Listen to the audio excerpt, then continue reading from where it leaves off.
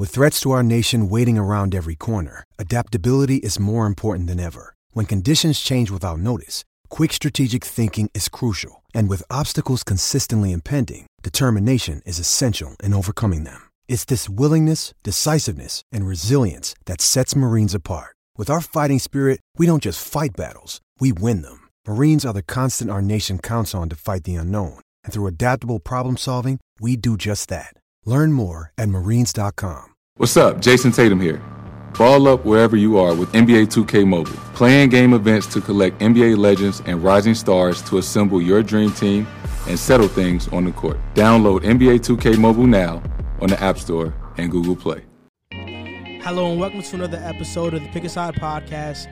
My name is Joel Moran and I'm here with Jack Bartek and Riv with no last name. This is now episode 37, and in today's episode, we're going to talk about Tua's debut, if Miami can make the playoffs, what the Titans' loss to the Bengals mean, Desmond King getting traded to the Titans, how the Chargers should build around Justin Herbert, our confidence in the Ravens moving forward, Jimmy G, the Saints, and then we're going to finish it off with NFL Pick'em Week 9. So, if you guys made it this far, you're probably wondering why Jack has a mask on. Mask up. Gotta wear your mask. Social distance.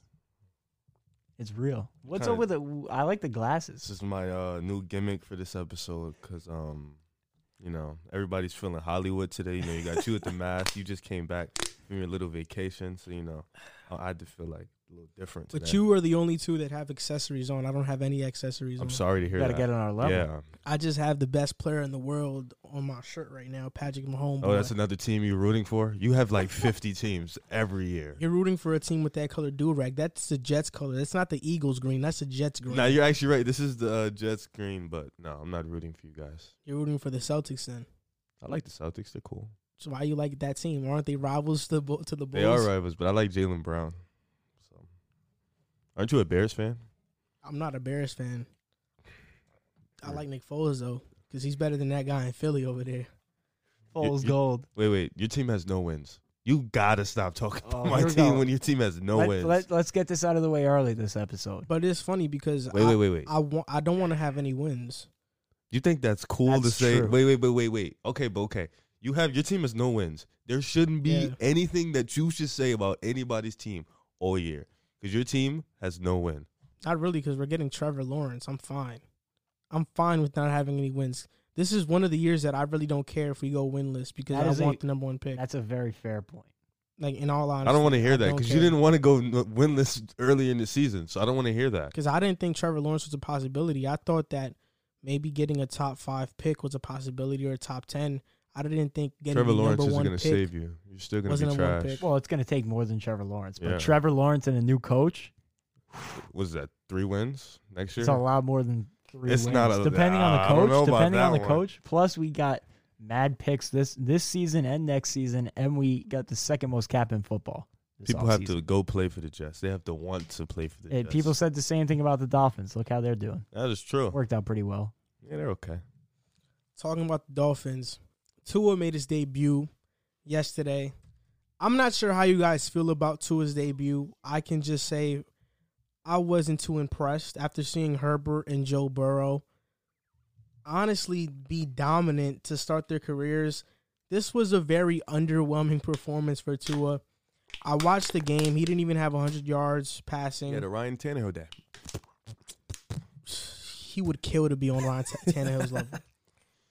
But, yeah, like, I didn't really see too much from Tua. It was more of the Dolphins as a collective that really impressed me. And I came away more impressed with the Dolphins as a team than I did with Tua individually. Well, let me say this, though. I think that we should be careful blaming Tua for his team playing well, which I saw a lot of yesterday. It's a really great that the Dolphins surrounded him with a great defensive performance, a special teams touchdown. Myles Gaskin ran the ball really well, and they didn't force him to do too much, which I thought was really smart. Brian Flores is doing a spectacular job with that team, and I thought he did a lot of things really well to simplify the game for Tua.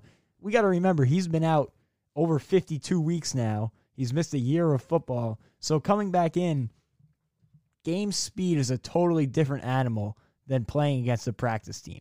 So coming back, I thought they did a really good job. They used the RPO a lot, which he's familiar with from college. They used a lot of short passes. Myles Gaskin was targeted 6 of his 22 times. So, they eased him into things. It wasn't, I think he only took 2 or 3 long shots downfield. The one of them that was intercepted or broken up should have been caught by Mike Gesicki. He threw a couple of really nice balls. So even though he didn't blow me away like Joe Burrow or Justin Herbert has, he looked good enough for me to come away feeling confident, especially considering what they've surrounded him with. But do you think it's more than Herbert or Burrow? I'm gonna go. This is probably a rare feat, but I'm gonna have to agree with Joel on this one. I think I'm more impressed with the Miami Dolphins as a team. Oh yeah, I think Tua was kind of like, they kind of coddled him, kind of didn't let him, get his feathers in. But nonetheless, I can't really defend 93 yards in a game. But at the same time, they got the win. That's all that matters. He's gonna get more comfortable during the season. Right now he's nowhere near Joe Burrow and Justin Herbert's level. But, during the course of the season, as they let him fly, they let him get his wings adjusted, he'll start to show improvement, and we'll really get to see how he is. It is his first game, though. If we're being honest, if this is a Justin Herbert stat line, people would be calling him a bust already. Well, yeah, people who didn't watch the game would be saying that. But if you watch it, you could see the Dolphins purposefully didn't want him to go out and have a crazy day. And shout out to the Dolphins, man. That was a good win. That was a great win. They beat your Rams. Yeah, and talk about it. Defensively, good. Let me just say, their defense was one of the most fun defensive performances that I've seen in a while. And the way they play, like they had Jared Goff in the pocket looking like he was 6 to his stomach.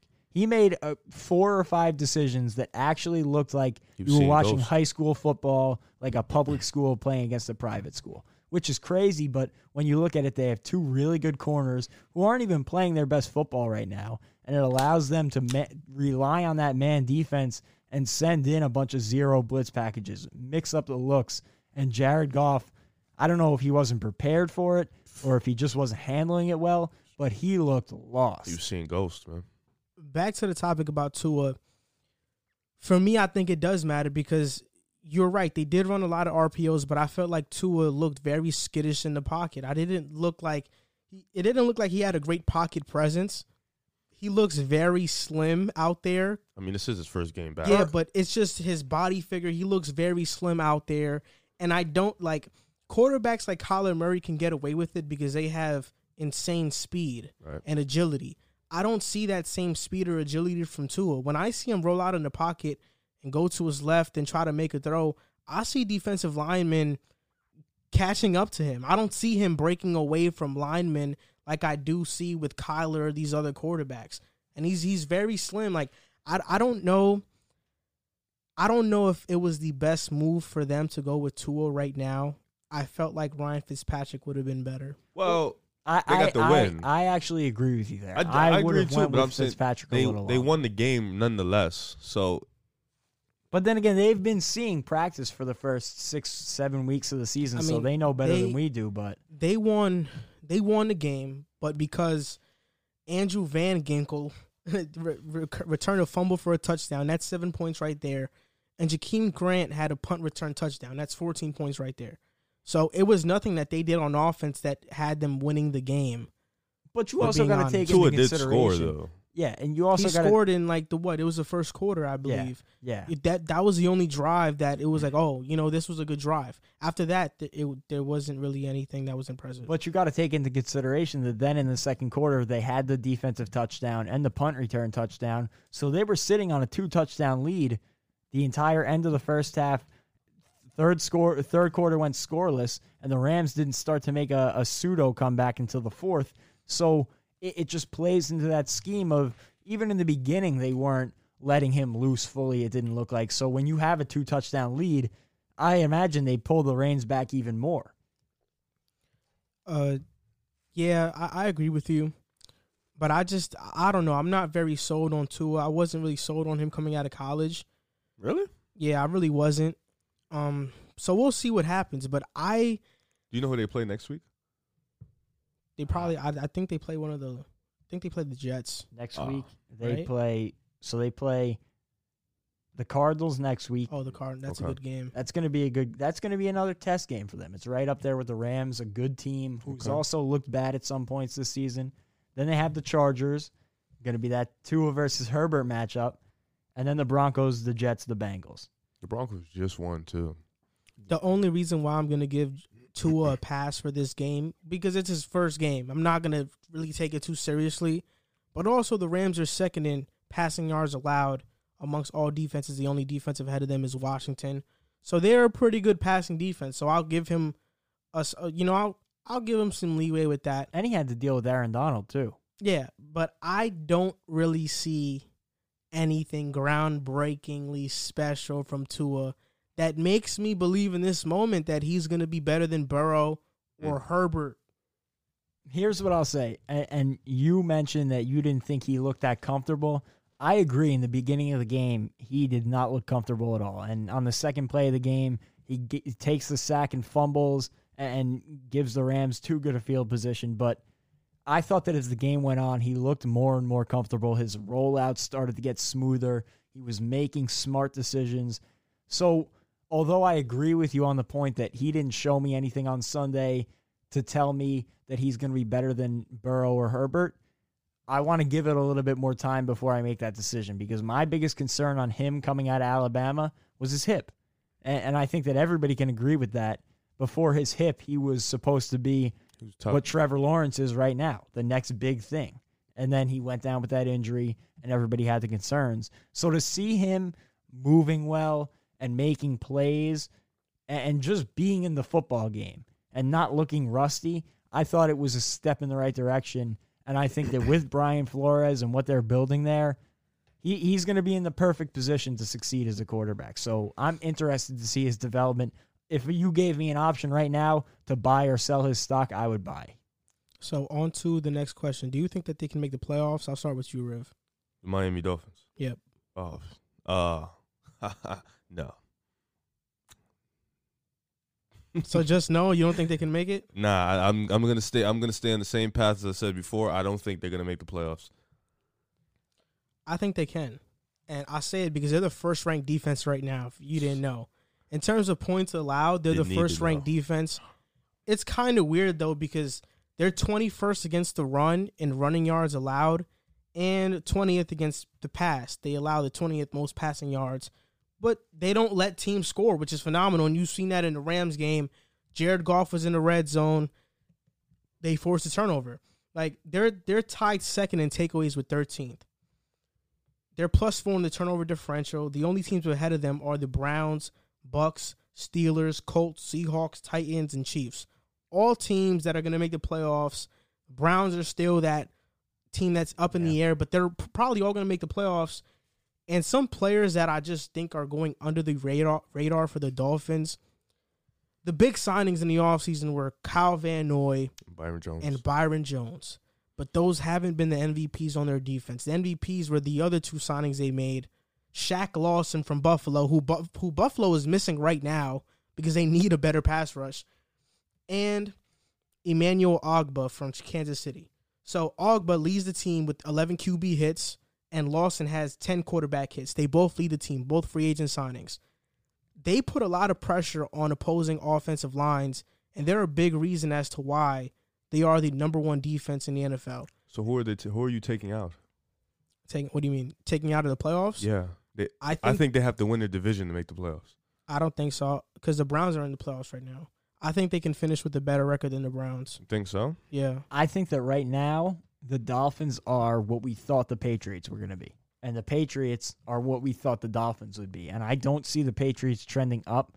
They lost Edelman for an extended period of time. And there's a lot of problems there that they have to fix quickly if they want to make a playoff push. The Dolphins, on the other hand, they're trending up. They're playing the best football that we've seen from them in the last few weeks. They just beat a very good team from the NFC West in the Rams, who that's a team that a lot of people thought could win their division, in the toughest division in football. I shouldn't say a lot of people. Some people thought they could at least win or at least compete for the division, could be a playoff team in the NFC. It's a great win. And if they could put all the pieces in the right spot, and I think the most important thing for them, and it's unfortunate because it doesn't really rest in their hands, but what are the Bills going to be moving forward? Are they going to keep playing the way they played the last 2 weeks? Because if they keep playing the way they played the last 2 weeks, they're in trouble with the schedule they have coming up. I don't think so. I think the Bills sitting at 6-2 right now, the Dolphins at 4-3. The Dolphins are going to have to pull off some pretty impressive wins going forward. And I think putting that defense, like you said, number one ranked in the league, but putting that pressure on Tua to lead that offense and get them into the playoffs. Like right now they're sitting at AFC. They're tied with the Raiders too. Don't forget the Raiders. They're right there with them. So it's going to be tough to see. I just don't trust in that offense to get them that far. The offense isn't bad, though. They're the 11th ranked offense in the NFL. And the offense doesn't have to do all that because, like you said, the defense is keeping teams out of the end zone. And I give them a lot of credit for the biggest upgrade they've made, in my opinion, was on the offensive line. Last season, they allowed 58 sacks. It was the most in the NFL. Their line was horrible. This season, through 8 weeks, they've allowed 11 sacks, which over the course of a full season would be 22, which last year was tied for the league best number in sacks allowed. I mean, they're much improved. They signed Ted Karras, who was a good center from the New England. They got Eric Flowers, who at tackle, he wasn't very good, but when he switched to guard in Washington, he was solid. He was really good. And they drafted Austin Jackson, I believe. They haven't even been and fully he's healthy a really on good that line tackle. yet. So, they have a good offense, and their defense is playing at a great to an elite level, so that's why I think they can make the playoffs. Xavier Howard is tied for first in interceptions, and he has 4. I don't think that Byron Jones has even been as good as he can be, as good as we know he can be yet. And a lot of people a lot of people are forgetting is Eric Rowe. He's somebody that's really stepped up for the Dolphins. He's a really good safety. And I just want to get into Brian Flores for a little bit. When we look at Bill Belichick's coaching tree, we think of Matt Patricia, Bill O'Brien, Romeo Crennel, Joe Judge is one of them, Mike Vrabel, Eric Mangini, Josh McDaniels in his time with Denver. But the best coach that I'm going to bank my money on being the next great coach out of that Bill Belichick coaching tree is Brian Flores. And I think he's going to be one of the few, probably with Vrabel, that end up being great coaches because all of the other ones pretty much were disappointments. You look at what the Dolphins were last year, and at the beginning of the season last year, they were as much of a laughingstock as the Jets are right now, or at least as the Jets have been to start this season. The Dolphins were like in their first 5-6 games. Yeah. And then they started to turn it around, which I think is a huge credit to Brian Flores. He changed that culture so quickly. And granted, they made a bunch of nice moves this offseason. They brought in a lot of talent in free agency and through the draft.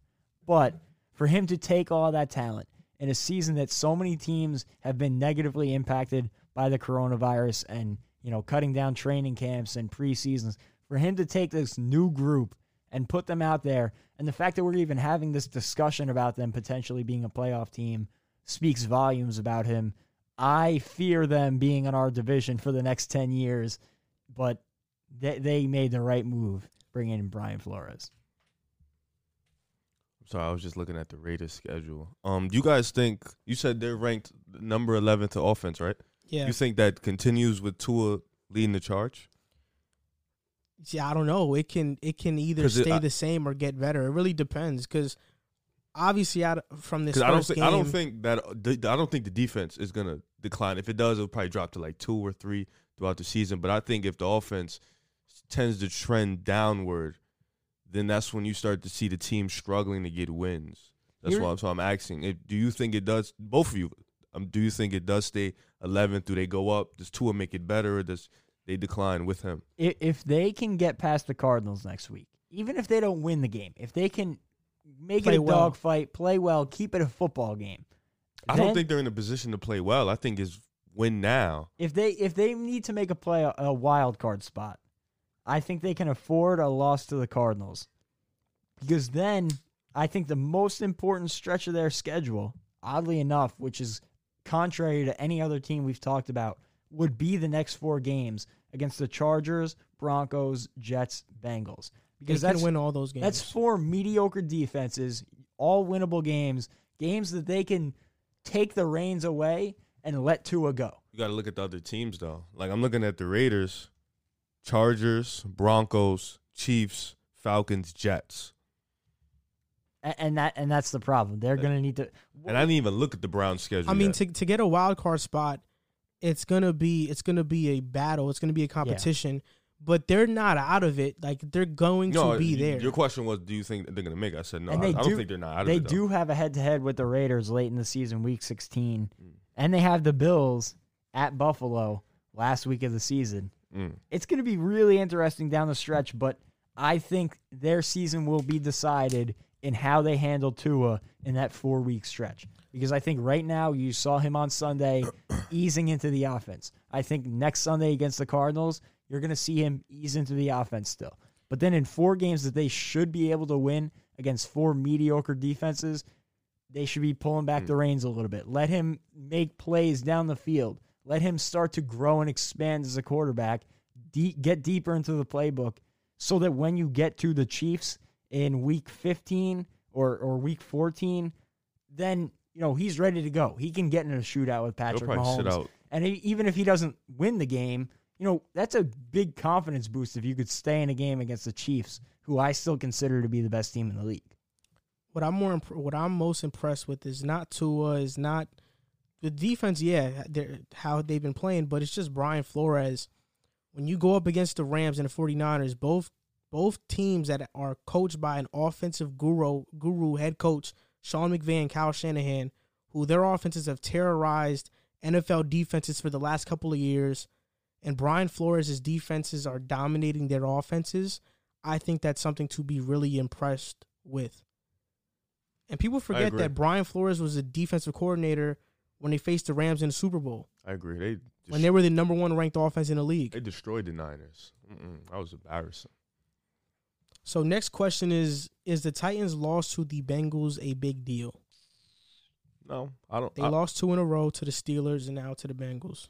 I wouldn't necessarily say it's a big deal. I feel like every team goes through that one game, that one game where they have like just a loss to a bad team. It's just like a fluke loss. I wouldn't necessarily put it as a big deal until we start seeing more consistent bad losses. But I think I'll just like put it in the back of my mind like it's a note, but I wouldn't look at it as a bad loss because every team goes through that.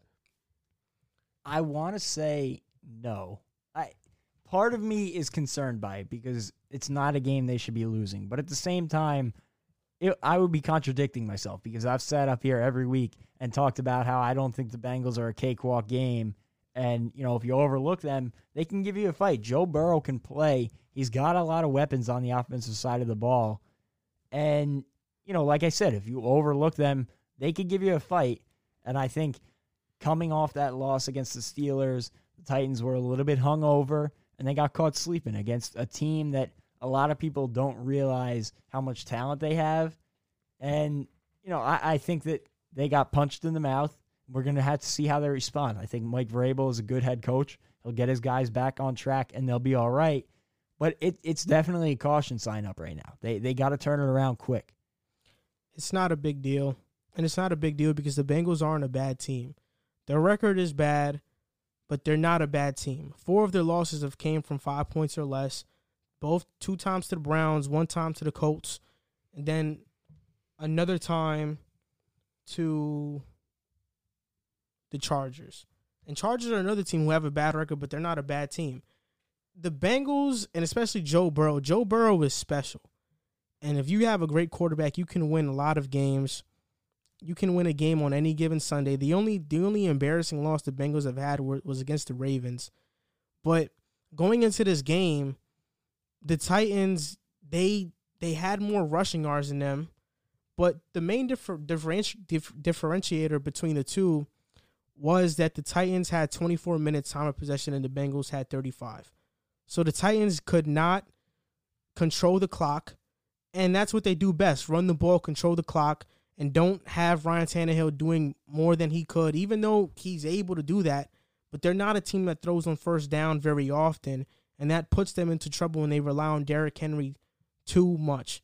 Because what I've started to notice about Derrick Henry is that he'll get you a couple 3 to 4 yard gains, then he'll break that big one. But he's not consistently gashing defenses for 9 to 15 yards a play. It really varies with him, and their offensive line isn't that great, especially after losing Taylor Lewan and then Jack Conklin to the Browns in free agency. Their line has really struggled, and it struggled last year as well, pass protecting. But this year it's struggling run blocking as well. Yeah, and if you remember last year, he had a crazy finish to the season. Oh, but the beginning of the year, he was really inconsistent. I think he only had 2 or 3 really nice games. And he didn't turn it up until like the second half of the season. Late in the second half, too. It was like week 15, 16, 17 that he had great performances going into the playoffs, and that's what everybody remembers. But he's liable to throw out some stinkers here and there. And, like you mentioned, it hurts them. And I'm concerned for them because they have your team, the Bears, next week, and that's another really tough game. So they got to kick it into high gear. They made a nice move. I know we'll talk about that, going out and getting Desmond King for a great value, and he'll help out that defense that's been a little sluggish the past few weeks. But I think they'll be fine, but they do need to turn it around. Did you just call the Bengals a good team? Yeah, they're not a bad team. How? Because 4 of their losses have come from 5 points or less against good teams. The Colts are a good team. The Browns are a good team. And the Chargers, they've blown like 4 double-digit leads. So the Bengals are a good team. They're a competitive team. They're kind of like. And the Colts are a good team.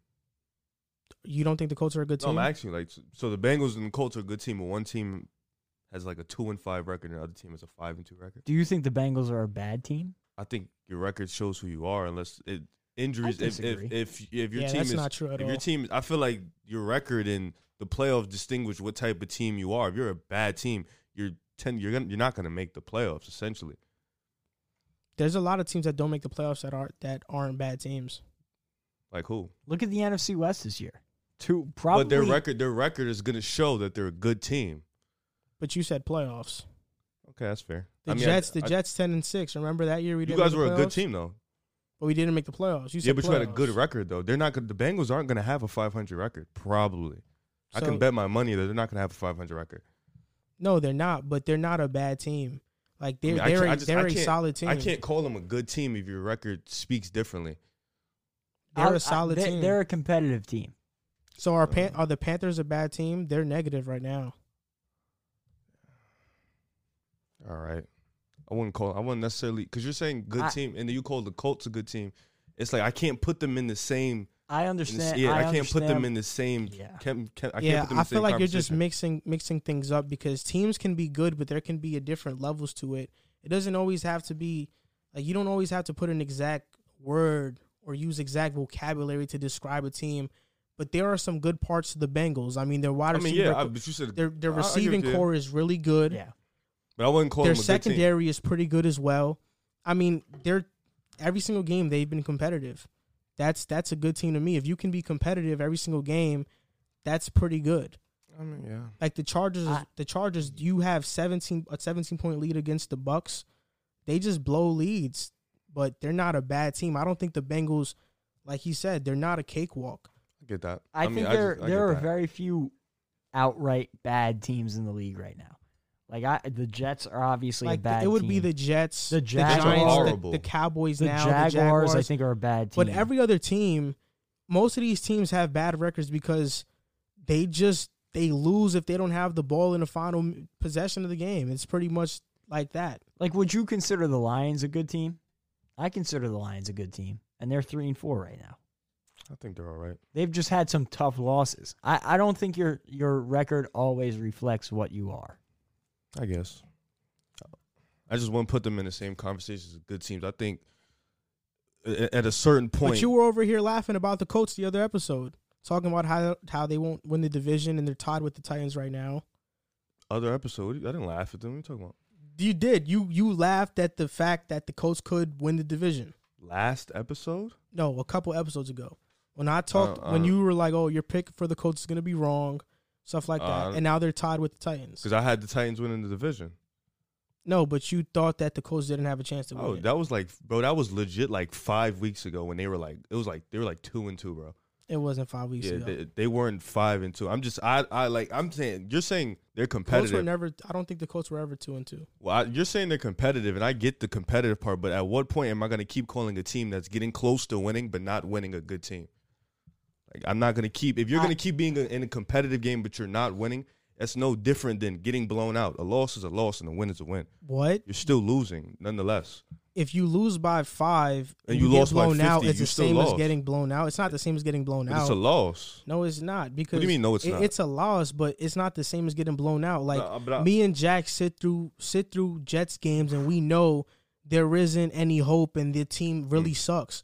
That there's a difference. That's a bad loss.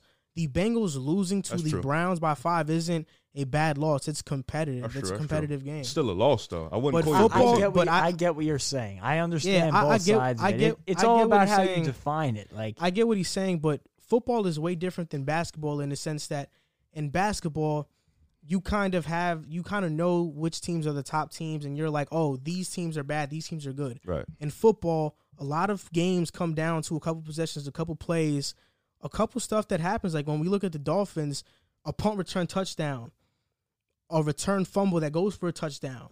Like, Even these better- are stuff that don't show up in the stat sheet in the final box score, and you look at the game and you're like, wow, the Rams weren't competitive at all. Right. But it was just a couple plays that separated the score. even better example, week 1, DeAndre Swift drops a wide open touchdown catch in the end And they zone. should have won that game. In the box score, it reads as a Lions loss, but realistically, they played more than well enough to get the win.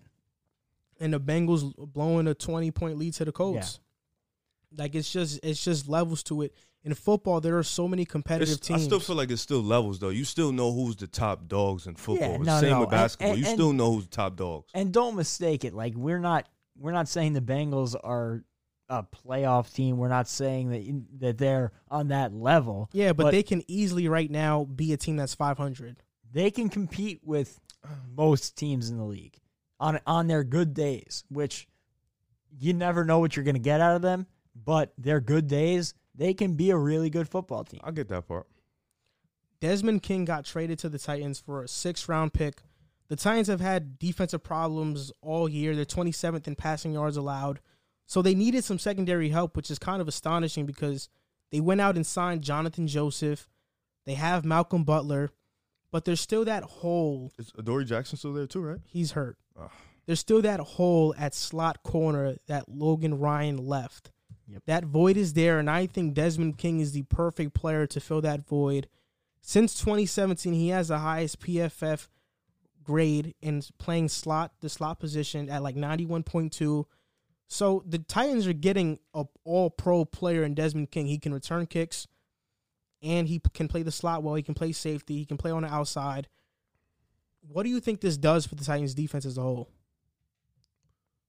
I think it's huge for them. It definitely helps. You said they were ranked 27th, though? Yeah, and passing yards allowed. That's rough. And one of the things you mentioned was the injuries. Another guy, Christian Fulton, who they drafted in the second round, is out in at least another 2 games. On Sunday, they played against the Bengals, who have allowed a sack in every game they've played. They've allowed Joe Burrow to be sacked 28 times, and they didn't sack him once. So overall, it's not only the secondary that's hurting, but the secondary hurting causes the pass rush to hurt, and the whole defense just hemorrhages.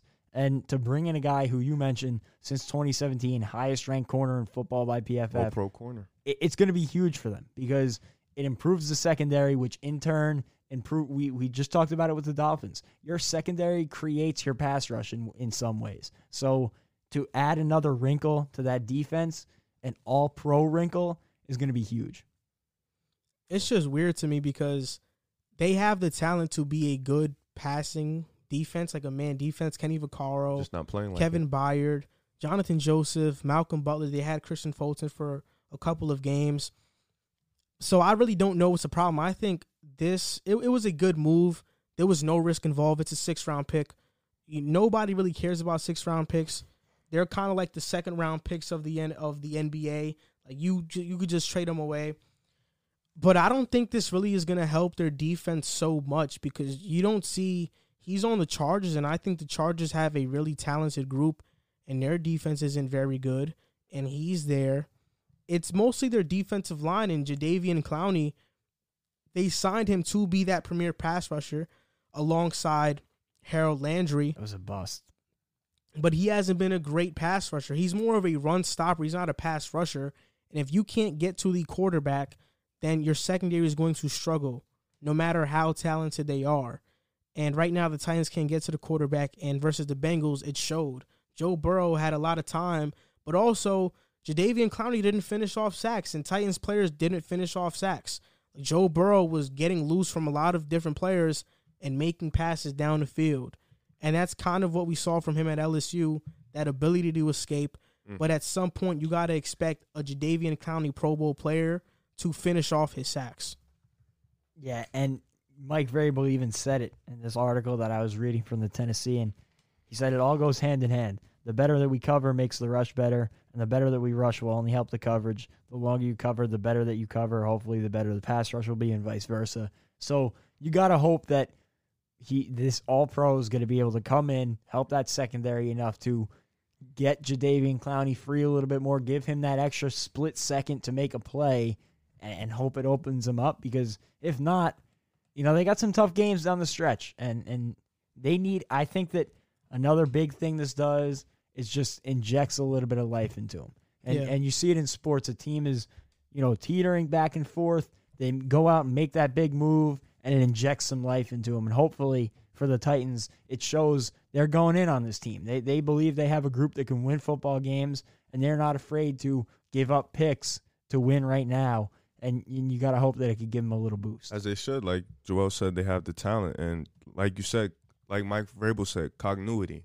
Defensive line, secondary, they have to be together in order to play D. They kind of remind me of like the Bills defense, all that talent, not performing the way they should be performing on every given Sunday. This team, like you said, Kevin Bird, Jadeveon Clowney, now they have that. This team should be performing very highly in the defense end, and they got to do it. The Chargers blew another lead. Suckers. I think this is like, they've blown so many leads. So they blew an 11-point lead against KC. They blew a 17-point lead against Tampa. They blew a 17-point lead against New Orleans. Do you guys know any Chargers fans? And they blew a 21-point lead. I know one Charger fan. Against Denver. I don't know a Chargers fan. So these are 4 blown leads that were blown like by double digits or more. And my question is Anthony Lynn going to get fired? And if he gets fired, how should the Chargers build around Justin Herbert to kind of make sure they have a stable organization for him to grow under?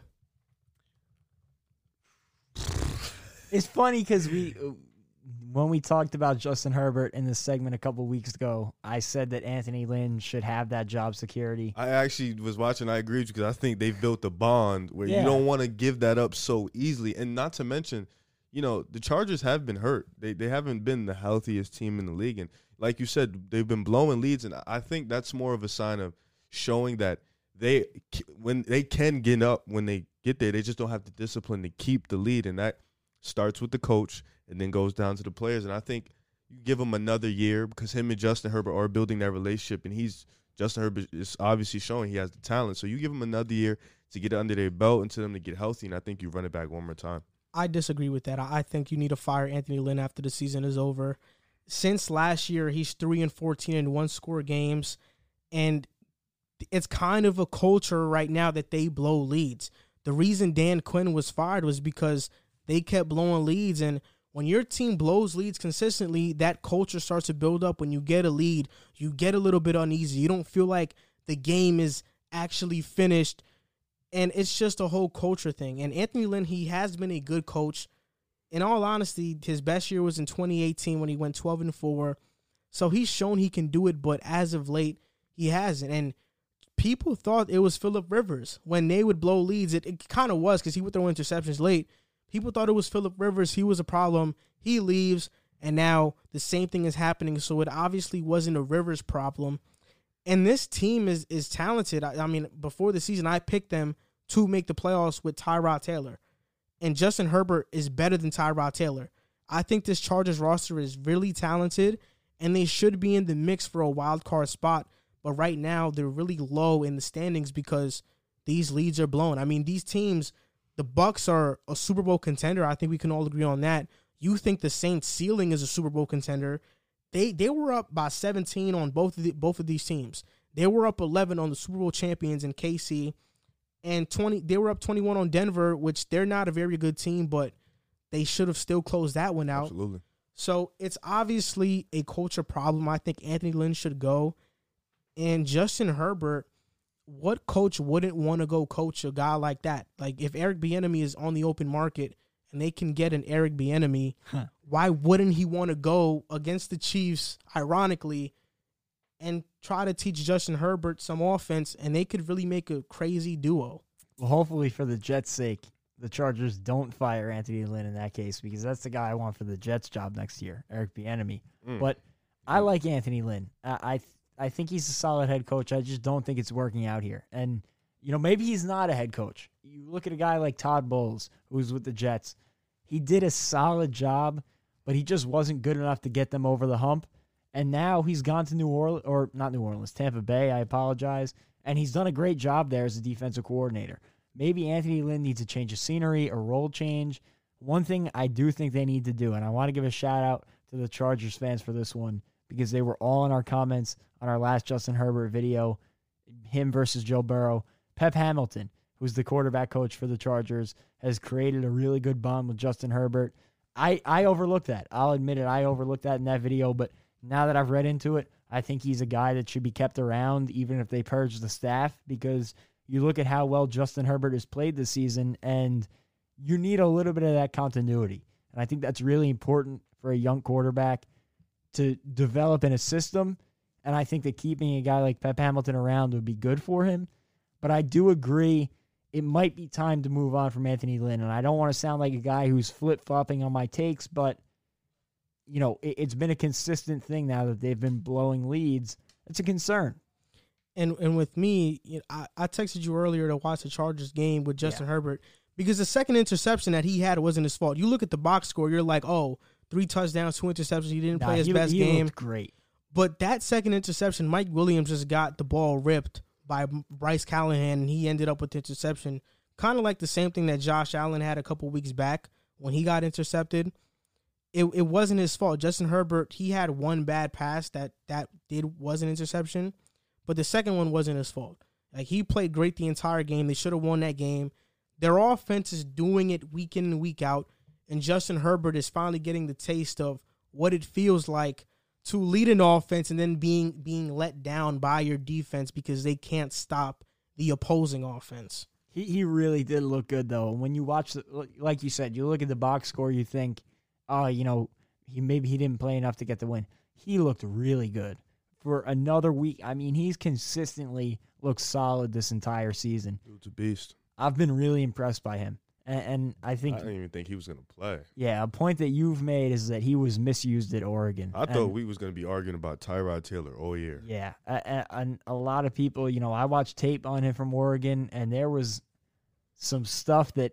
There were some red flags, but he is coming to the league, and he's been really impressive. And I think that the Chargers have a chance here to not only build around him for the future, but to win on his rookie deal, which is something that the Chiefs took advantage of with Patrick Mahomes and his rookie deal winning this past Super Bowl, and something that I believe, granted they'll have to get through the Chiefs in their own division, I think it's something that if they maneuver correctly the next few years, they can take advantage of. That's a big take, man. It's a hot take. That's why I'm surprised that they traded Desmond King. Yeah, I don't know about a Super Bowl, but I think they can be a real competitive team and make a run in that division. It's not just the Chiefs. You got Lamar and them boys in Baltimore. It's going to be tough. Talking about Lamar, they just lost to the Steelers. I mean, you segued right into it. How confident are you that the Ravens can compete for a Super Bowl? They just lost their best tackle, Ronnie Stanley, for the year with an ankle injury. So how confident are you on a scale of 1 to 10? 1 to 10? Where's your confidence meter on the Ravens making the Super Bowl? I'm at 5. Making the Super Bowl. I'm at like 4. Yeah, I'm at like 4. Just making the Super Bowl. Or being Super Bowl contenders. Just making it. I'm at like a 4.4. 4.4. I think because the two teams they lost to are the other two teams that are the best teams in the AFC. So you can't, I can sit here and say, I don't think they're going to make it because they choked against two. But it's the Steelers and the Chiefs. They lost to great teams, so it's like. But I don't think Ronald Stanley. I think that's going to be a huge loss. Yeah, huge loss, and they still don't have receivers. Like, yeah, they got Dez, okay, but like we said before, we don't know what he's going to be. So they still going to have trouble. Lamar Jackson's still having struggles. People have figured him out. They're turning him into a pocket passer, and it's not looking really good for him. So I'm at like a 4.4 right now. I'm going to say like a 6. Ooh. But on the lower, like I'm leaning more towards a 5 than 5. a 7. Just say 5. Just because I think that, like you mentioned, the only 2 teams that they've lost to are the 2 other competitors really in the AFC for a Super Bowl, in my opinion. You know, that's the 3. You could make an argument for the Titans as a 4th team that can compete for a Super Bowl. Those would be the 4, though. Those are the 4 teams. And I'm not going to hold that against them, but when you look at it, Lamar Jackson, I love him. He has so much to say. I love him. Lamar Jackson, I think, is a special talent. But, like, it's a problem when you say, and I was talking to one of my friends about this, and he said, I feel okay with Lamar Jackson beating me with his arm. Yeah, and that's a concern when you get into playoff football. Like, he's a special talent, but he's just a good quarterback when it comes down to, like, no, I get what you're saying. I you agree. hear what I'm saying? And I don't want this to be taken as Lamar slander because I love him. And he deserved the MVP last year. I think he's been great for the Ravens, the role they've been using him. But when it comes down to it, you're playing teams like the Chiefs and the Steelers right now. And, you know, you look back at the Super Bowl, you got to be able to make plays with your arm, make those great throws. And Lamar hasn't really shown the ability to do that consistently yet. Before you go. And it's concerning. I just want to say I feel like people made too much of a jump when they started saying he was so much better than Michael Vick. Because we've seen crazy. Michael Vick with his arm. That's crazy. The reason why Michael Vick was so praised because not only could he run, Lamar's a better runner, but Michael Vick with his arm was a dangerous player. He's the closest thing I think we've seen to Michael Vick since but Michael Vick, with his but arm he's not on that level. And the reason I say 6 to justify it after all that negative that I just said is we look at it and they're still, I think, the 3rd best contender for a Super Bowl in the AFC. Like, who else are they behind? The Chiefs, the Steelers. They lost to the Titans. I'm still putting them behind the Titans. Okay, so even if you put them behind the Titans, they're the 4th contender in the AFC for a Super Bowl. And that's debatable. You know, I think debatable.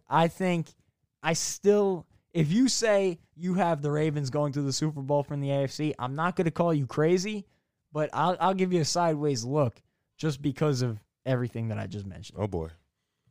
I'll call you crazy because they have 0 chance of making the Super Bowl. Damn, 0? This year. They have 0 chance. They're not going to make it. And people can pull back this video and see when they don't make it. When they get eliminated from the playoffs, they're probably destined for another disappointment. They went out and traded for Yannick Ngakoue. They went out and traded for Calais Campbell to shore up that run defense. But the problem isn't the defense. The problem is the offense, and they can't play it from behind. When a team stops the run and Lamar is forced to throw, they can't win games. And it's crazy because against the Steelers, they ran the ball really well, and they still couldn't win that game. Lamar threw a pick 6 very early in the game. And I was never an avid believer of Lamar Jackson. Of course, when he had this MVP season, a lot of people laughed at my take or whatever, but I've always been consistent, and I've said I don't think he's a great passer, and I don't think he can beat you with his arm. I wasn't impressed when they were just kind of manhandling teams last year because whenever he went against a team that was a better team, a good defense, and had a good defense, he didn't play so well. And you talk about him winning the MVP. I don't think he should have won the MVP. I think Russell Wilson should have won the MVP. Yeah, that's my cue. When you have, did you see his numbers last year? I don't care about the numbers. Did you see the 4th quarter comebacks that Russell Wilson had in the game-winning drive? How do you say you don't care about that? Russell Wilson had more 4th quarter comebacks and game-winning drives than Lamar Jackson. Lamar Jackson was a product of the run game, getting into the red zone. He was the run game. He was the run game. He was the outlet. He had a 3K 1K. And then him just dumping it off 5 yards at the goal line, an easy touchdown. I mean, Mark Sanchez could do that. I guarantee if you give Mark Sanchez that type of leeway, he's trolling. He'd He's throw trolling. 40 He's touchdowns. trolling. This is a troll. Yeah, this is a we're troll. just being He's honest. talking about Mark Sanchez. Like, He's trolling. Hold on. Yes, they use Lamar This is gonna be the one. They use Lamar Jackson's capabilities to maximize the system, but the system was ultimately Greg Roman. When he was with Colin Kaepernick in the 49ers, their run game was dominant. When he went to Buffalo with Tyrod Taylor as their number one quarterback, they were a top They 5 run scored team. 3 points in a playoff game. They faced Jacksonville, who was the number one defense that year. So Still scored 3 points. Yeah, but that was the number one. That defense was dominant. Big Ben scored 30 on them. That defense was dominant. Ben scored 30 They on had them. faced them in the regular season, so they had a game plan for them. It's different. No, He had a top rushing attack with Tyrod Taylor and LaShawn McCoy. So am I gonna say that Lamar makes a system? No, he does not. Does he maximize the system to a certain extent? Yes. But he does not make the system. Greg Roman is the maker of that system. That system last year was not the same as other systems that he had, created in different places. Well, every other system that he created in different places, they were a top offense. Top 3. What year was that with Tyrod? Just look up Greg Roman's. Just look up Greg Roman coaching stats. And there is not a quarterback in the NFL that you could have replaced Lamar Jackson with. Maybe Kyler Murray. Maybe Kyler. Kyler Murray, Russell Wilson, Deshaun Watson. I can name a lot. I don't think Russell Wilson could do it.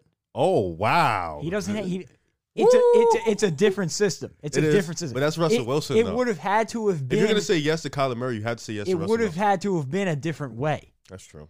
If you get what I'm saying. I'm not saying that Russell Wilson couldn't have been successful with that team. So, okay. But the system would have been different if Russell Wilson was the quarterback. Are you ready? Are you ready? Because River's searching it up, but I already have it up. This is Greg Roman's history as an offensive coordinator and where his team's ranked in rushing.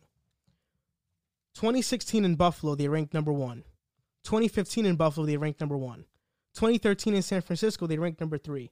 2014 in San Fran, they ranked number 4. 2012 in San Fran, they ranked number 4. 2011 in San Fran, they ranked number 8. He never had a rushing offense that was outside of the top hold 10. on, because I wasn't looking up the coach. I wanted, because he brought up Tyrod Taylor, so I wanted to see if the stats Tyrod Taylor put up, because he said anybody could do it. So I wanted to see if the stats Tyrod Taylor put up were what are you talking about? to Lamar Jackson. You said no. You just said you could throw Mark Sanchez in a system. No, I did not say that. This is what I said. I said if you're at the goal line, only 5 yards away from scoring a touchdown, a lot of quarterbacks can make an easy read and just dump it off to a tight end to get the score. But they were getting to the goal line. You know that Lamar Jackson had 19 touchdowns at the goal line in under like 10 yards. Yes, and that's not very impressive. So how many of those guys can win MVP doing that though? They were getting there. Not a lot of guys have been in that situation. They were getting to the goal line because of Lamar Jackson, though. And those teams that you mentioned. So we're going to forget about Mark Ingram? We're going to forget about Gus Edwards? They were both good last year, but if you take them out of that system, they do not have nearly as good of a season as Mark Ingram was great in New Orleans as well. Yes, as a number 2 back to Alvin Kamara. He was a number one. Latavius Murray has been great in that role as well. He was a number 2 back before Alvin Kamara got drafted. He got drafted to New Orleans being a number 1 back. He was a number 1 back. And when did he have his best seasons with New Orleans? When he was with Alvin Kamara. This is the thing. Alvin Kamara was always more of a receiving back.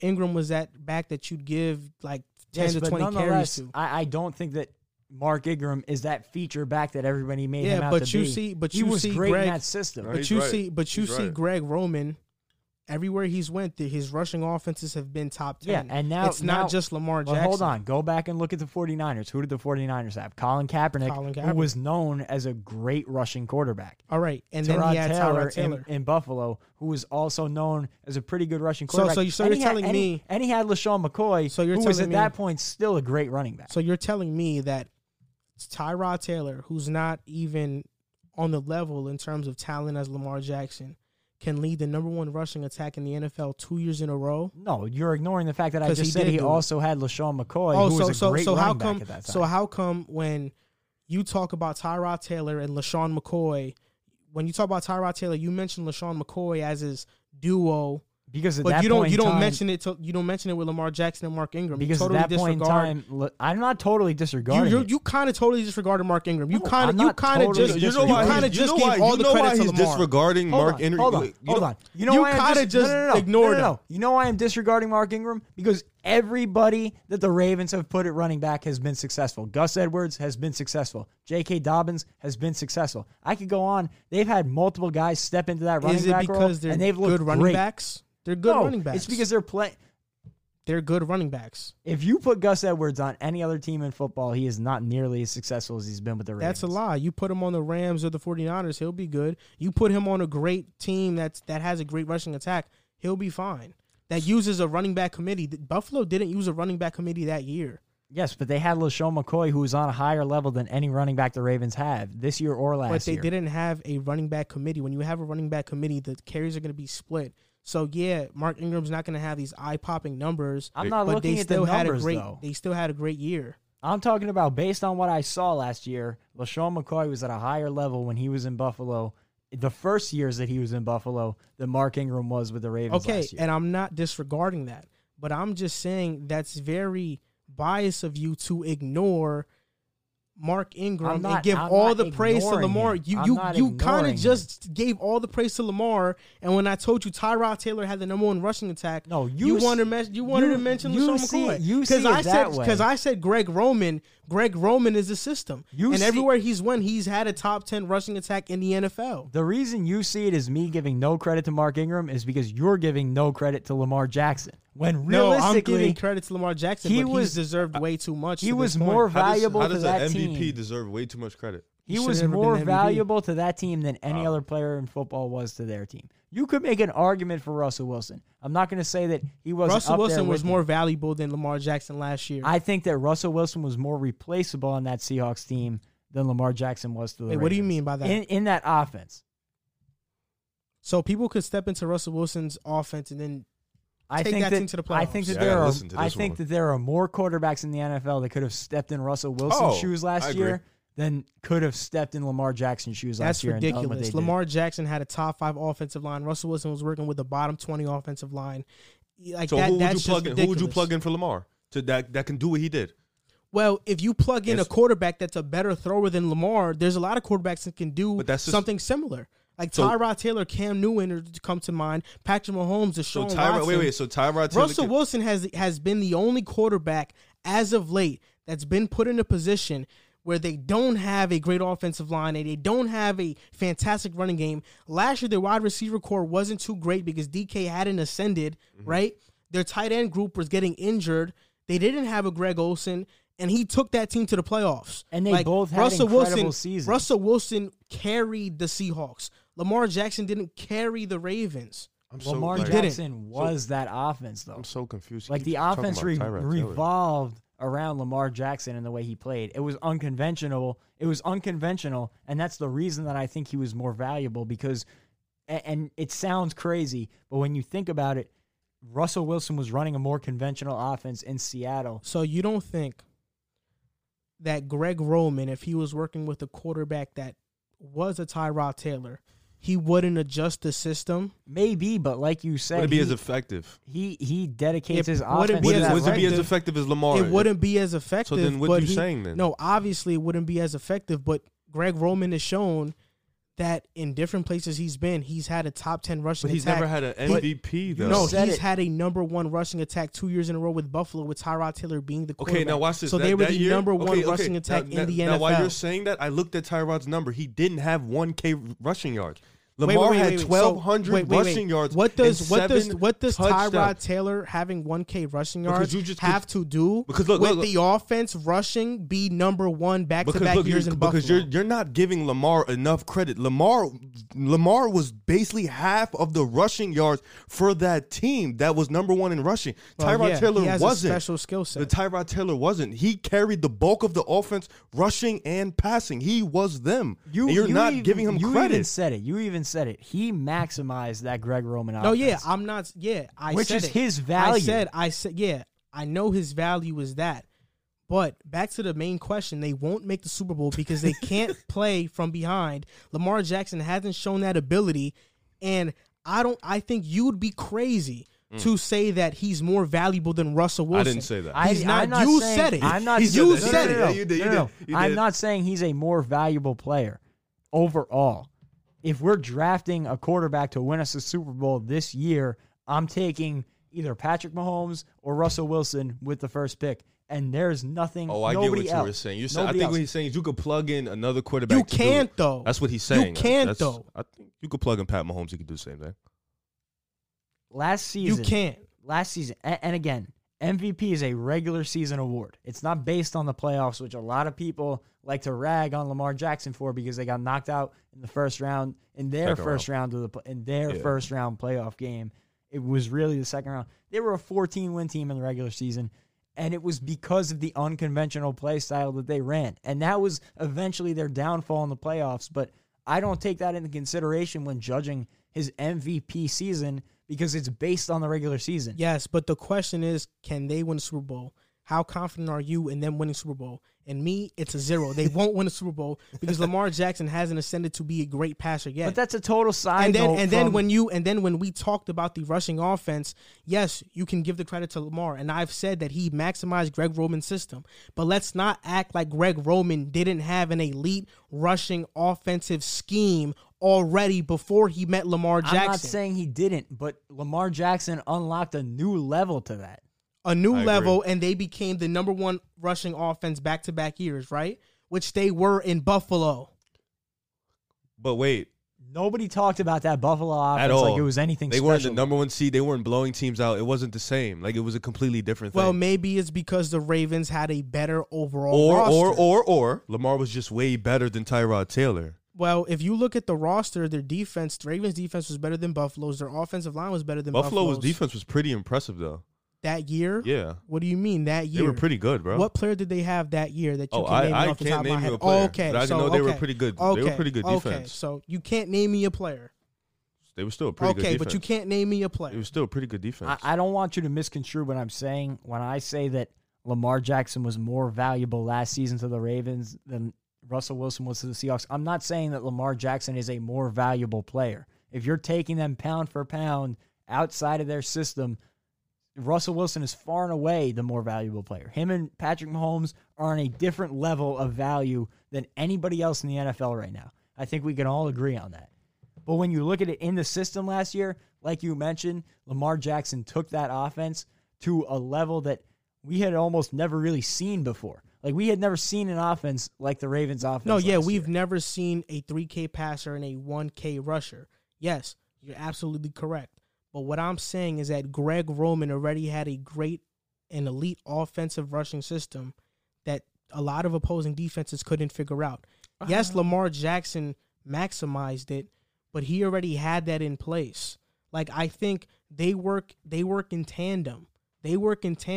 It's not like Lamar is here and Greg Roman is here. A lot of people want to give Lamar all the credit. You even disregarded Mark Ingram when you were talking about it. You did disregard Mark Ingram. You did disregard Mark Ingram. You said anybody could step into that situation and be a great runner. You said Gus Edwards. A lot of people you did. said Gus Edwards wouldn't be good anywhere else. You did say that. And a lot of people did step into that situation. What is Justice Hill doing now? Justice Hill looked like a really good running back in the system. You have not heard his name once all season. The 49ers don't have a quarterback like Lamar Jackson, of course. We know that. And a lot of running backs step in their system like Jeff Wilson Jr., Raheem Mostert, Tevin Coleman, Matt Breida. Why are you not talking about them being so replaceable? Maybe it's because great rushing attacks and great offensive minds like Greg Roman know how to utilize their players and create blocking schemes that maximize where the running backs can run to. The only thing I said about Mark Ingram, the only thing I said about Mark Ingram, I think you gave him too much credit. I don't think he is that feature back that a lot of people thought he. I don't think so. I don't see him as that. I don't see him as that lead back, like one of the top running backs in the league. That's my. He's not one of the top running backs of the league, but you kind of disregarded him like he was just a whatever player. Because when LaShawn McCoy was with the Bills, he was one of the top running backs in the league at that time. Yeah, but Mark Ingram with the Saints had two 1,000-yard rushing seasons, and he had one with the Ravens last year. Like, whatever you want to say about Mark Ingram, he had 1,000 yards rushing last year with the Ravens. He was basically their feature back. He got most of the carries, most of the bulk of the carries. And he was phenomenal.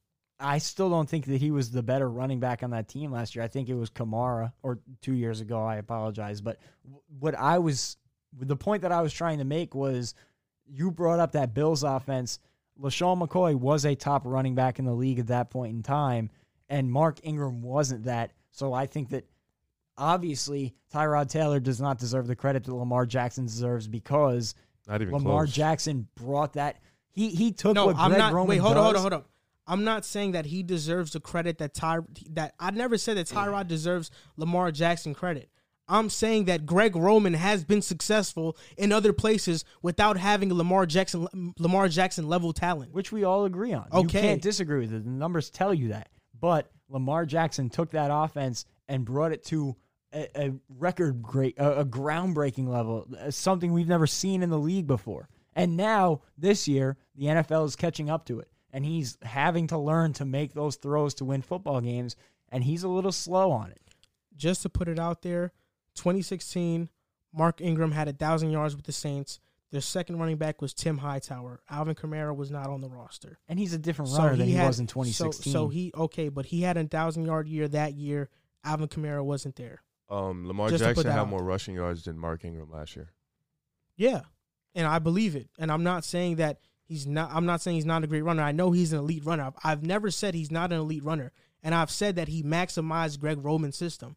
But when you want to talk about, like, when you just want to give all the credit to Lamar and not look at Greg Roman when he's had success in so many different places in the NFL, and then you want to misconstrue it and make it a Tyrod Lamar thing, it's not a Tyrod Lamar thing. I get it. He had success in other places. The number one in rushing, yes, okay, but one team was 14-2 and was the number one team in the league. They had a better all-around team. But I'm saying, though, like, one is obviously going to get more credit because they done more in the season. They were the number one team. They had a bye week. No, okay. Yeah, but I never.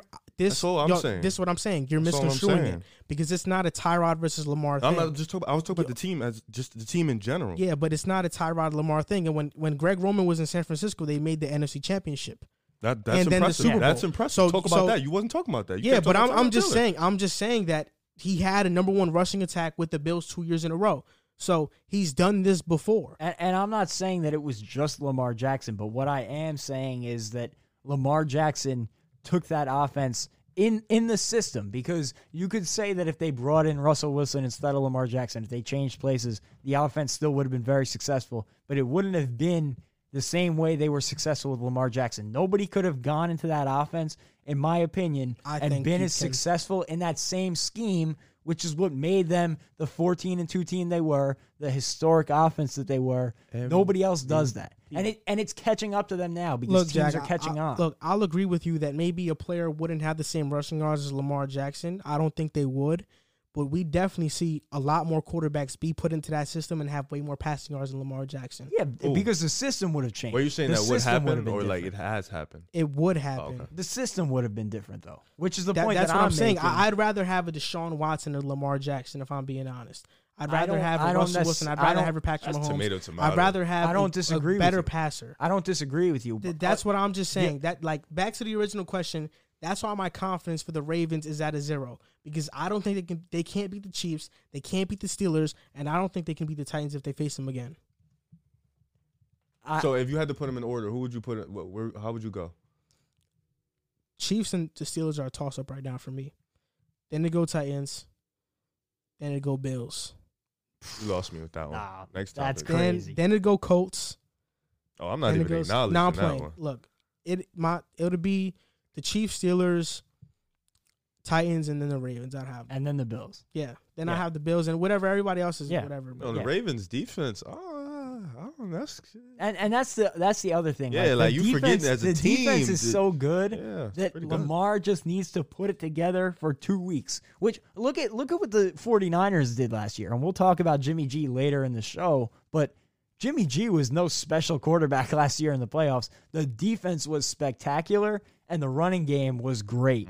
and it got them to the Super Bowl. It didn't win them the Super Bowl because they played the Chiefs, who were one of the greatest teams of all time, and they were a throw away from winning it. And we were just talking about how the Titans defense hasn't looked like it should be. So you mean to tell me as a team you would give the Ravens a 0 chance when they have one of the best defenses in the league? Hey man, last year you didn't even think the Titans were going to make the playoffs. But we're on this year. I think that speaks towards our point more than anything. You look at what the Ravens have right now. A really great defense, a top 5 defense in the league, a great rushing attack. That is what the 49ers were last year. And nobody expected the 49ers to make the Super Bowl, I don't think, but they put it together at the right time in an unconventional way. Jimmy G was throwing for like 100 yards a game, and Tannehill was doing a similar thing in the AFC, and, eventually they ran into the Chiefs. But the biggest obstacle is obviously going to be getting past the Steelers or the Chiefs or both, and that's going to be incredibly difficult.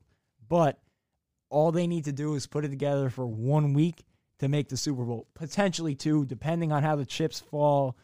Maybe they'll have to see both of them. But if they get lucky and maybe the Chiefs drop an extra game or 2 the rest of the way and they can win out, whatever it may be, if they can only face one of those 2 teams in the playoffs, they got to put it together for 1 week.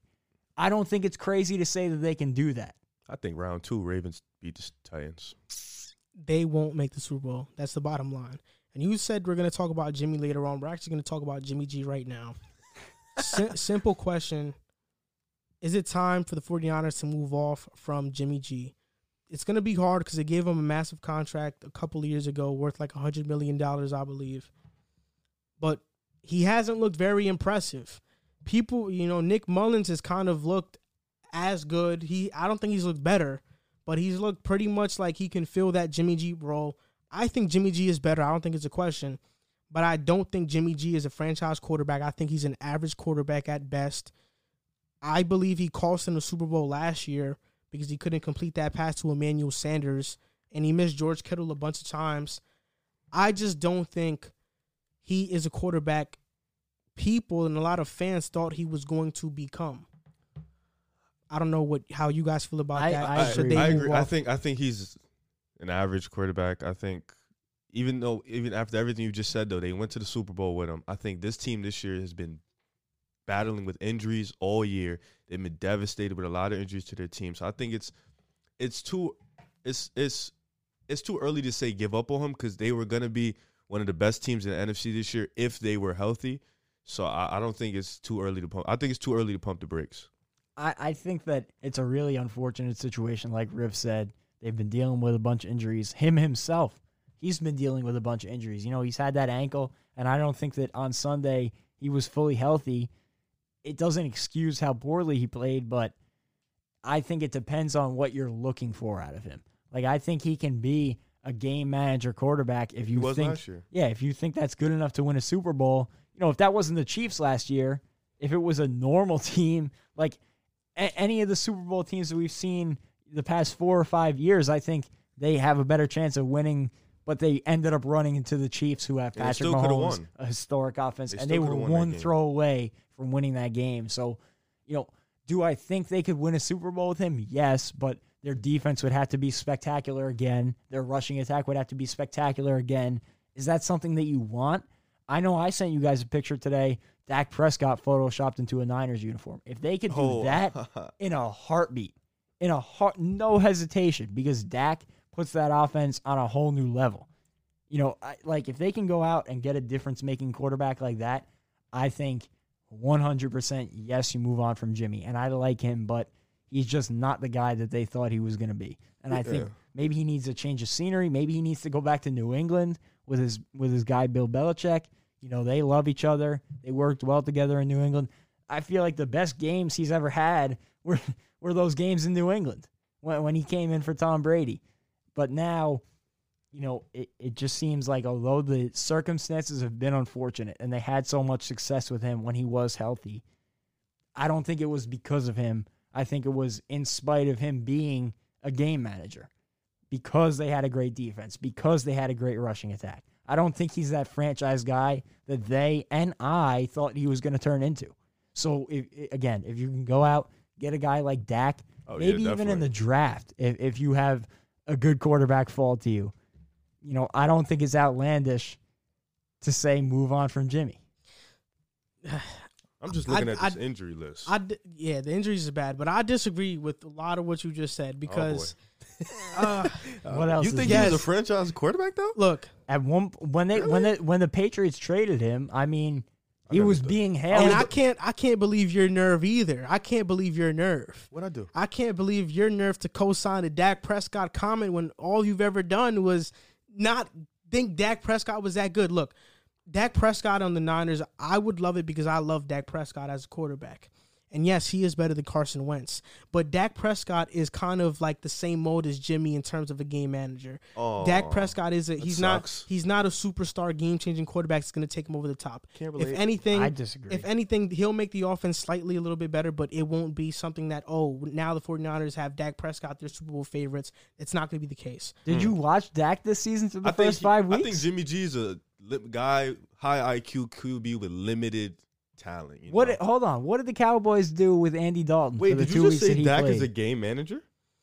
You think so? I think he's a little bit better than a game manager, but that's kind of like it's kind of what he is. Like he's not he's not Russell Wilson. He's not. So then why did the Cowboys go from being a team that we were thinking of as a contender in the NFC to one of the worst teams in football in 2 weeks? Jack, even with Dak, they weren't a contender in the NFC. That's fact. A lot of people were talking about him that way. They were losing with Dak, and they were probably going to lose. That's what was so confusing. Because their defense sucks. That is true. Their defense. But they were actually in football games, winning football games with Dak. Was horrible. So wait, what do you guys think Jimmy, talent-wise, what do you guys think Jimmy G is? I mean, talent-wise, that's such a hard question. I can just name you what he does good. Okay. I mean, he's good in that system at play-action passing, looking at his first read.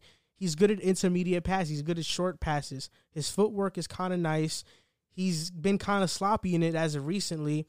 But Dak, he misses a lot of throws too. Like, I see Jimmy miss throws, but Dak misses a lot of throws on Dallas too.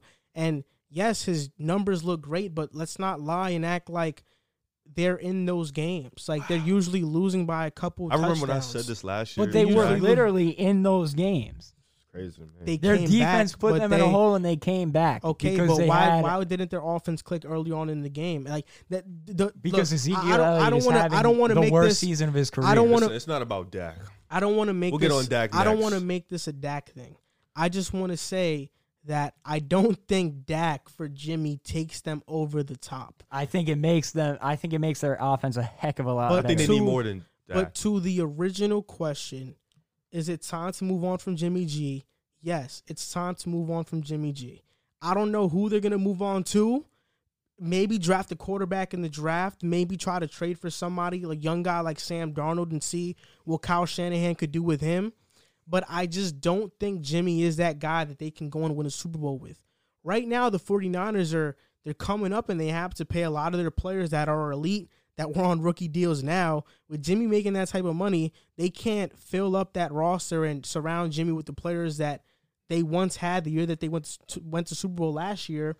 So that's why I just don't think Jimmy is that guy. He's been injured, and that's in all fairness to him, he's been injured, but he's not that guy. And they should move on. And I'm ashamed of you for co-signing that Dak Prescott comment when all you've ever done was bash Dak. I never said he was terrible, though. You never said he was terrible, but he's an Eagle fan. Like what the hell? You never said he was okay. Just because you used to bash Josh Allen consistently, just because you're a fan of a team doesn't mean you have to be biased towards. I never said he was terrible. But you're biased towards Sam Darnold. In all fairness, Jimmy G isn't terrible either. But you co-signed the comment that Dak would make the 49ers so much better. I think he would make them better than Jimmy I just don't know. So much better? Again, I'm trying not to make this. Wait, hold on, Jack, because people it's like people forget last year. Like, Jimmy G's this average QB that we're talking about. He's some game management. They went to the when their team is healthy, they went to the Super Bowl with Jimmy G. Manager quarter. He wasn't. He was throwing for about 100 yards. And if we're talking about Dak is better than him, I think we all agree Dak is better by a couple slots. If they're healthy, why can't they do it again? And again, or at least go to the NFC Championship. Last year they dominated almost every team they played. They just dominated with a healthy team. This year we're talking about move on from Jimmy G. I'm looking at their injuries. Everybody is hurt. Everybody. Yeah. So how are you going to sit there and say, move on from the guy who just was our quarterback for a Super Bowl run when our team is healthy? Our team isn't healthy. We're not winning right now. But the strength of our team isn't healthy. So how are you going to sit there and say, oh, move on from Jimmy G when it's like he doesn't have the full chance. He's playing bad, yes, but also the team isn't there. Nobody's there. Nobody's playing. So how can you honestly say that? Nobody was there yesterday? Was nobody there yesterday? Yesterday? I didn't watch yesterday's game. So okay, everybody was there. Debo, Brandon Ayuk, George Kittle, even though he got injured. Their defense still missing pieces. They were there. The defense has been missing pieces all year. Oh, yeah, okay. And he said Brandon Ayuk, who's a rookie. You're relying on a rookie. Brandon Ayuk had 100 yards receiving. He's still a rookie, though. And Jimmy G. But that doesn't mean he's not a good receiver. Okay, but you're relying on a rookie, though. No, you're not. You're relying on Debo, who's a really good receiver. Debo's okay. Debo is good. And he's been hurt this year, too. He's been hurt this year, too. Okay, but yesterday they were healthy, and Jimmy G they were healthy really one bad. time. They were not fully healthy. They haven't been in fully offense, healthy all year. they were kind of fully healthy. But their strength, and what's their strength, Jack? Jimmy Garoppolo. What's their strength, Jack? The defense. Thank you. Jimmy Garoppolo himself was not healthy yesterday. but the defense is their strength, but that doesn't exonerate Jimmy G's play on offense I just admitted he's been playing bad, but when his strength, when the strength of the team is not there, they're not going to be that good. But I do agree that they should move on from him, but it's not because of this season. I think that even last season, when I was still defending him, I was never high on Jimmy. They were fighting an uphill battle in the playoffs. They needed to count on Raheem Mostert and that rushing attack to be good every week. They needed to count on that defense to play spectacular every week. And it caught up with them in the Super Bowl when they faced a great offense that got them into a shootout, and Jimmy G couldn't make the throws at the end. I think that is where a guy and again, I'm not trying to make this a Dak thing, but I think a guy like Dak Prescott doesn't even have to be a top 5, maybe not even top 10 quarterback in the league. Dak Prescott has a negative record against teams that are 500 or better. But he's a playmaker. He's not a game manager, in my opinion. No, he is a playmaker. He does make plays. I think with his 49ers healthy defense, that record would change very fast. I agree. But come Super Bowl time, I don't know that they, especially this year, I don't know that they can contend with Jimmy G at quarterback, just because when they play great teams and they get into gunfights at the end, they don't have the weaponry because their quarterback, you can't trust him to make those throws. Why I disagree with you is because before Amari Cooper went to Dallas, Dak looked pretty pedestrian. Oh, I agree. He didn't have great numbers until Amari came. Even last year, but Jimmy doesn't have a solid number 1 wide receiver. He has the best tight end in the league, though. Okay, yeah. Even last year, I would say that Dak didn't look worlds better than Jimmy G. But this year, you look at him, and he made the Cowboys a formidable team. Would have been a playoff team with him. I think that I think they easily. No offense, Riv. Whoa. I think they. Come on. Pump the brakes with buddy. The injury troubles that the Eagles have had, I think they would have won the NFC East. And now, instead, that's bold talk there, Jack. With Andy Dalton, they didn't even look like they belonged in the NFL. And now with Ben DiNucci, to be fair, they're an embarrassment. To be fair, when Andy Dalton took over, and so did Ben DiNucci, they started facing better defenses. That's fair. He's right. But I think that Dak Prescott has looked like he improved a lot this offseason. Yeah, and I love Dak, but I just disagree on that comment that he'll make the 49ers like these way better than Jimmy G. But that's all I disagree on. Where do you have Jimmy G at as a quarterback rankings in the league? I think have 15 him around to 20th. So with him at 15, 20, where would you have the Niners? What do you mean? Like rankings in the NFC if they were healthy. Probably the second spot in the NFC West, behind and you telling Seahawks. Me I had this is the reason I said what I said. I have Jimmy G closer to 20. I have him around 20 in quarterback ranks. If we could split hairs and you might be able to change my opinion, bump him up a spot or two. I have him around 20. I have Dak closer to 10 than 15. That's a big jump quarterback-wise. I think that Dak is a playmaker, and I think if you get into a situation like they got in against the Chiefs last year where they needed to make plays late, I trust Dak to make those plays for me more than I trust Jimmy G. You trust Dak to make those plays, but against last year when he faced Philadelphia to win the NFC East, he didn't make those plays. I think also what we're like failing to notice, and Joel brought it up a little. They don't have a true solid number one. You know, Debo's still coming into his own, and they got a rookie out there right now. I don't think they like other than George Kittle, they don't have like a solid deep threat or like a number one option too. So that kind of kills Jimmy G too. But even so, he like just watching him, he doesn't take those shots. yeah, It almost looks like the way they treated Tua on Sunday. Like they kind of coddle Jimmy G in that offense. They don't make him make the big play. They don't. predicate the offense Yeah. on that rushing attack, which I mean, I guess you can't take points away from him for that, but at the same time, it shows that Kyle Shanahan doesn't really have that trust in him to go out and make those throws. yeah. We're gonna move on to the Saints. We're gonna merge this topic. So Quan Alexander was traded to the New Orleans Saints.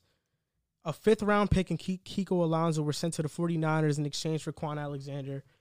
Just a little backstory on him. He got signed to a 4-year, $54 million contract by the 49ers because he had a Pro Bowl year in 2017. In 2018, he was with Tampa. He only played 6 games in 2018. Then the 49ers signed him. I didn't think that was a good signing at the time because he was an inside linebacker. He only played 8 games last year. He only played 1 full season in his entire career in 2016. And now the 49ers they really didn't need Quan Alexander. They have Fred Warner, who's probably the best middle linebacker in the NFL right now. He's different. It's a toss-up between him and Bobby Wagner. He's different. Dre Greenlaw, and now they have Kiko Alonso. And this was kind of a desperation move for the Saints. You have DeMario Davis. There's not another second linebacker. They're hoping Quan Alexander can be that. He'll offer some speed to that linebacking core. But enough of Quan Alexander. What we really want to know is about Michael Thomas and what's been going on with Michael Thomas. And do we think that the Saints can compete without him? And what I mean compete, can they finish first? Can they be one of the formidable teams in the NFC? You know what's killing me about this is I picked, me and Joel, we used to have arguments in the summer all the time. I picked the Saints, he picked the Bucs. And I think they got the Bucs coming up this week. Michael Thomas is crucial for this team to make a Super Bowl run. If they do make it, he needs to be there. He's their number one option. They picked up Emmanuel Sanders for him to be that number 2 guy. He's been hurt. So now they're out there. Alvin Kamara has been carrying this offense by the skin of his teeth. And Michael Thomas right now, he's kind of giving me Antonio Brown vibes. Antonio Brown gets paid. He starts acting crazy, starts doing all this wild stuff. Michael Thomas is starting to give me that energy. He's starting to become a diva. Has Michael Thomas even gotten paid yet, though? No, I don't think so. I think he wants his money, though. And he's starting to give me that diva vibe. He just had a big year last year, 1,700 yards. He thinks he's on top of the world. He's starting to become a diva, hitting his teammates in practice. So now being on Twitter, tweeting people and stuff. So I'm not really liking it, but I think they need him to be healthy and effective for them to make a Super Bowl run. I think you mentioned it. Alvin Kamara has been that offense. And Drew Brees, we've talked about it before in previous episodes this season. If it was up to him, I read reports that he would have retired this past offseason, and they convinced him to come out of retirement. I think he's done. I think he's on his last legs. He can't carry that offense. I don't think he wants to play no more. He can't carry that offense like he has in the past. So losing Mike Thomas, who before this season, you could make the argument that he was the best receiver in the league. He was at least top 3. Yep. Losing that weapon is huge. And now, who's been their number 1 this season? Traquan Smith? No, Alvin Kamara. If you don't consider Alvin Kamara because he's a running back, who's been their best receiving option? Traquan Smith? It's really been by committee. It's been whoever's open. Yeah, whoever's open, whoever's there. Like Callaway was there, Traquan Smith, Emmanuel Sanders. A little bit. But the fact of the matter is they need a weapon that is going to open those guys up. And I think that's a formidable attack behind a guy like Michael Thomas. Just to cut you off, he did get paid. 5 years, $96 million. So he did get paid. I think that's the guys that you mentioned. I think, and like Jared Cook at tight end, Alvin Kamara at running back, Latavius Murray spelling him. I think it's a formidable offense if you have a transcendent talent like Michael Thomas. Like you added DeAndre Hopkins to the Cardinals offense, and look how much they improved because DeAndre Hopkins draws attention. It's almost like gravity in basketball. Just different. Being on the field makes a huge impact. I agree with you. I think he's the best. Mike Thomas has that same impact where just being on the field draws eyeballs and will help others get open, will make Drew Brees' life a million times easier. And that's what they picked up Emmanuel Sanders for, because Michael Thomas draws that gravity. Yeah. And then you got Emmanuel Sanders open, you got Kamara open.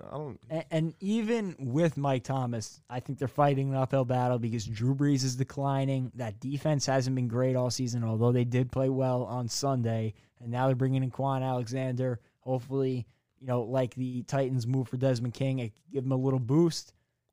But I just don't know. In that division with the Bucs, I don't see them winning that division. So they'll have to get a playoff spot and win 3 games to make it to the Super Bowl. I'm pretty sure in this new format, it'll be 3 games to make it to the Super Bowl. And the NFC, that playoffs is no joke. We talked about the AFC, and that playoffs is really 4 teams that I think can compete for it. You look at the NFC, there's a bunch of good teams at the top, and there's not going to be a single easy playoff game. And it's just difficult. Without Michael Thomas, I don't think they have any chance of winning a Super Bowl. With Michael Thomas, I still think they'd be fighting an uphill battle, but I think it would give them a puncher's chance to compete. The Saints own the tiebreaker right now, so number 1 in the division. And the Bucs are losing right now. I don't think it's going to come down to a tiebreaker. We'll see, man. Michael Thomas, from what I know, he's been injured with the hamstring/ankle injuries. He punched Gardner Johnson, and he was suspended for a week for that. And he returned to practice before Week 8, but he did not play in Week 8, as we all know now. He probably is going to return Week 9. We're not sure yet, but as of now, nobody really knows too much about Michael Thomas. Riv mentioned earlier before the show that he tweeted that he's still hurt. But the Saints have rallied 4 straight wins. Do I think they can make the playoffs still without Michael Thomas? Absolutely. But I don't think the Saints are going to make the Super Bowl with or without him. I didn't pick them to make it before.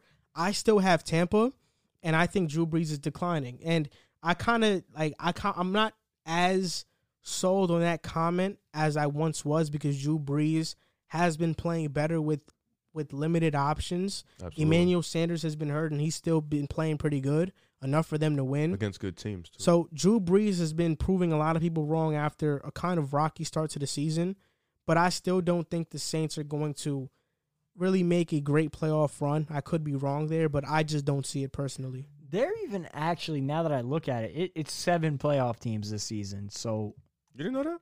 No, I'm just... Oh, yeah, it's a big 7. It's 7 this year. So even with the 7, they're going to have to fight to make the playoffs. I think everybody's going to have to fight. So there's obviously the 4 division titles. And then beyond that, so say the Packers win the North, say the Bucs win the South, and say the Seahawks win the West. Then it comes down to the Rams, the Cardinals, the Saints, the Bears. You could even make a case for the Niners. Mm-hmm. That's 5 teams competing for 2-3 spots. I say Cardinals, Bears, Saints. I do think they're going to end up making the playoffs, though, just because Sean Payton's a great head coach. They've been there. They know how to win games when they have to. Michael Thomas is hopefully going to come back. I mean, nobody really knows what the deal is. You don't want to drink that water. So. The report is he might play on Sunday, correct? I don't know. They need him to play. He's supposed to play on Sunday. Everything's up in the air right now. We don't know anything about Michael Thomas, but I'm assuming he comes back, if not this week, maybe next week, maybe the week after. This still gives you 7 weeks of a top 3 receiver in football. Hey, listen. They'll figure it out. So I say they make the playoffs, but even with Mike Thomas, I don't think they can compete for the Super Bowl. They have Bucs that day. He has to play. Talking about playoff spots, we're going to talk about a division that maybe shouldn't deserve a playoff spot, the NFC least, which the Eagles are leading right now, and their quarterback you made that up just now? And their quarterback Carson Wentz has the most turnover-worthy plays of any quarterback in the NFL right now.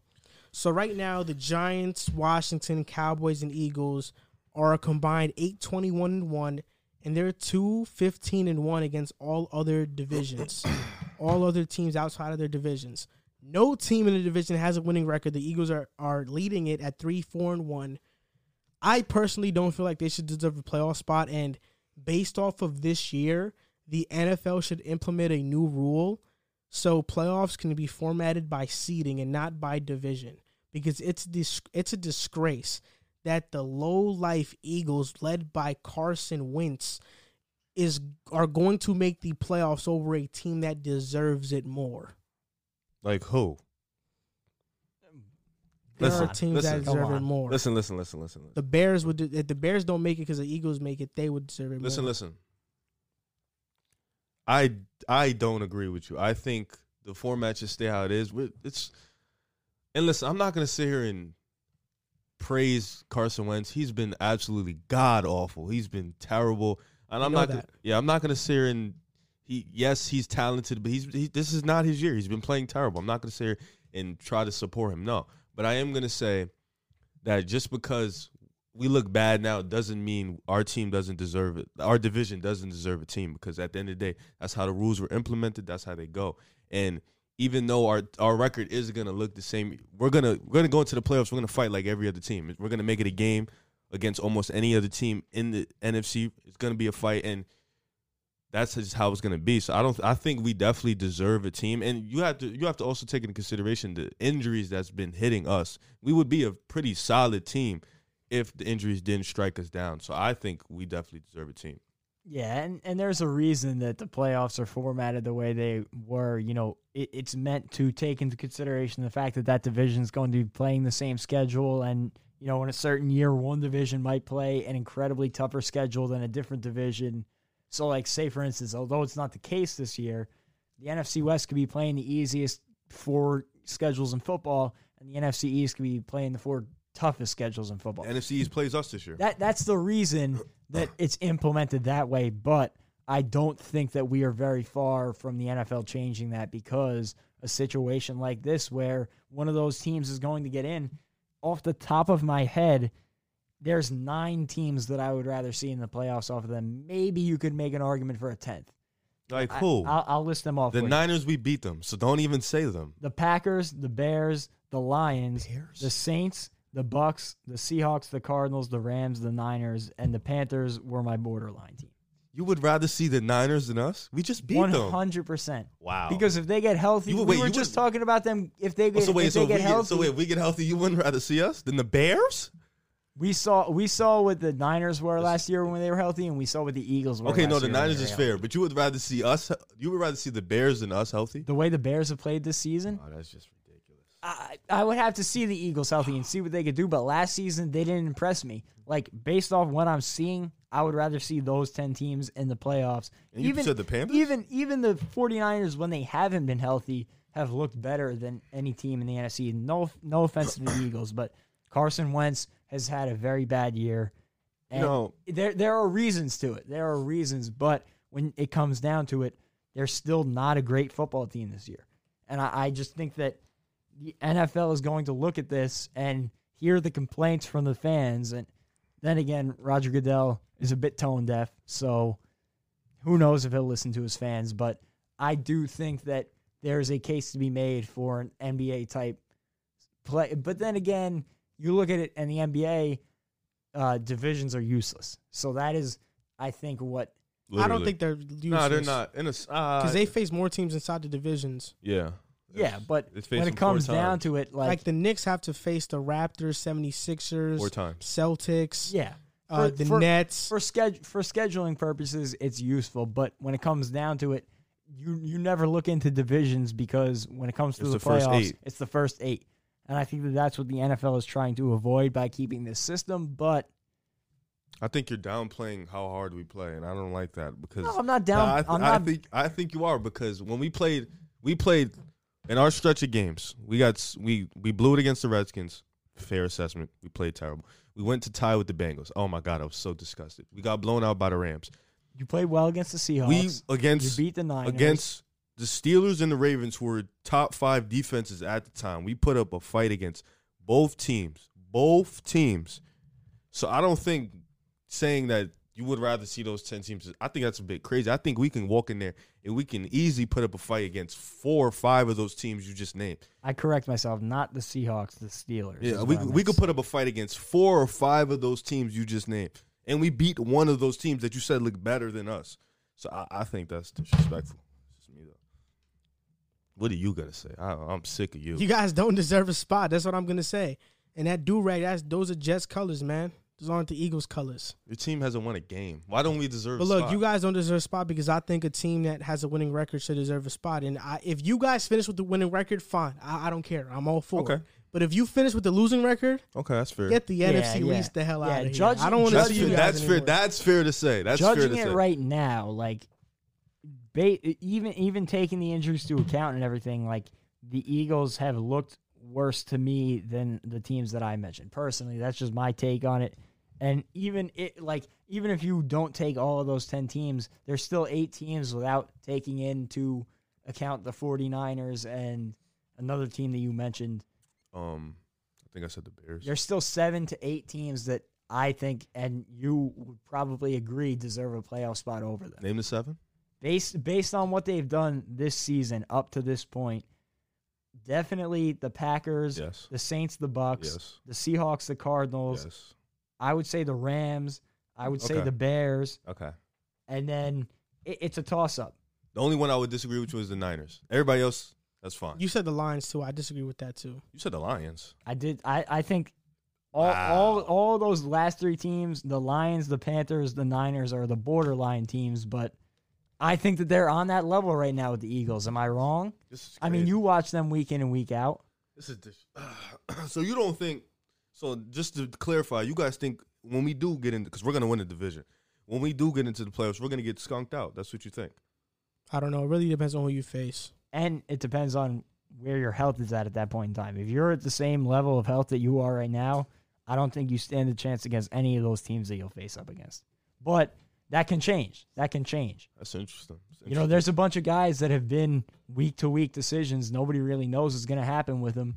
So if you can get them back and start to get on a roll here, you know, you could finish with a winning record, mostly because look at the, you know, who you play.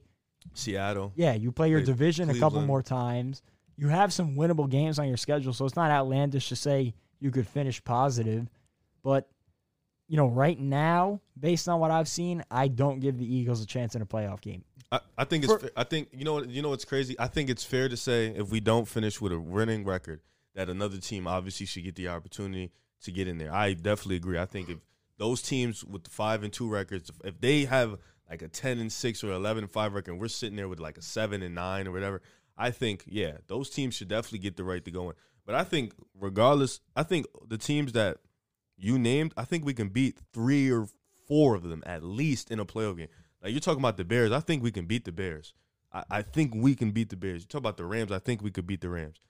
Who else you said? The Cardinals, I think we can beat the Cardinals. Now the Seahawks, Green Bay, Saints, Bucks, no, they're probably going to destroy us. But I think Are you talking about healthy or who you are right now? even if because we're getting healthy, you know, we just got Jalen Reagor back, we just got Dallas Goedert, so we're getting we're starting to gear up and get healthy, and everybody's starting to come back. So if we started to get healthy and start to if rack you off start some to games, if you start to turn around, this could be a totally different conversation next week. But I'm just speaking based on what we've seen up to this point. oh yeah, we're absolutely horrible. You know what I'm saying? Like Our quarterback this could leads be the a league in different turnovers. discussion by the end of the year. By 3 weeks from now, 100%. But just speaking on based on what I've seen right now.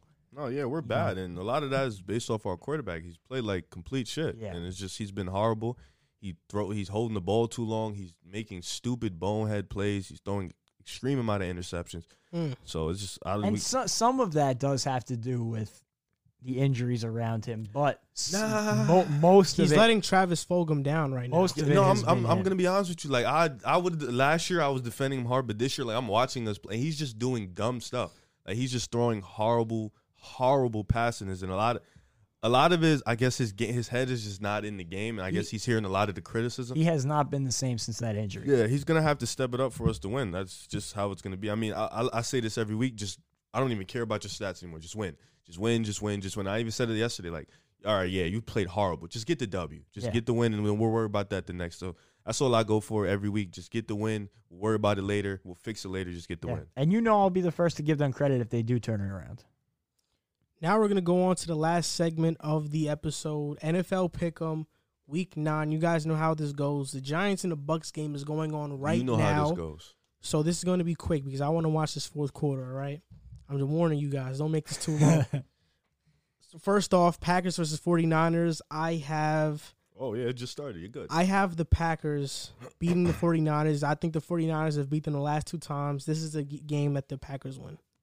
I agree. I think with Jimmy hurt, George Kittle's out, Raheem Mostert's out. Yeah, they're done. So I would pick the Packers. Yeah, I don't even know. Is Jimmy G playing next week? I don't Do think we He's know out for the yet? next 6 weeks. 8. Jimmy It was 8. G?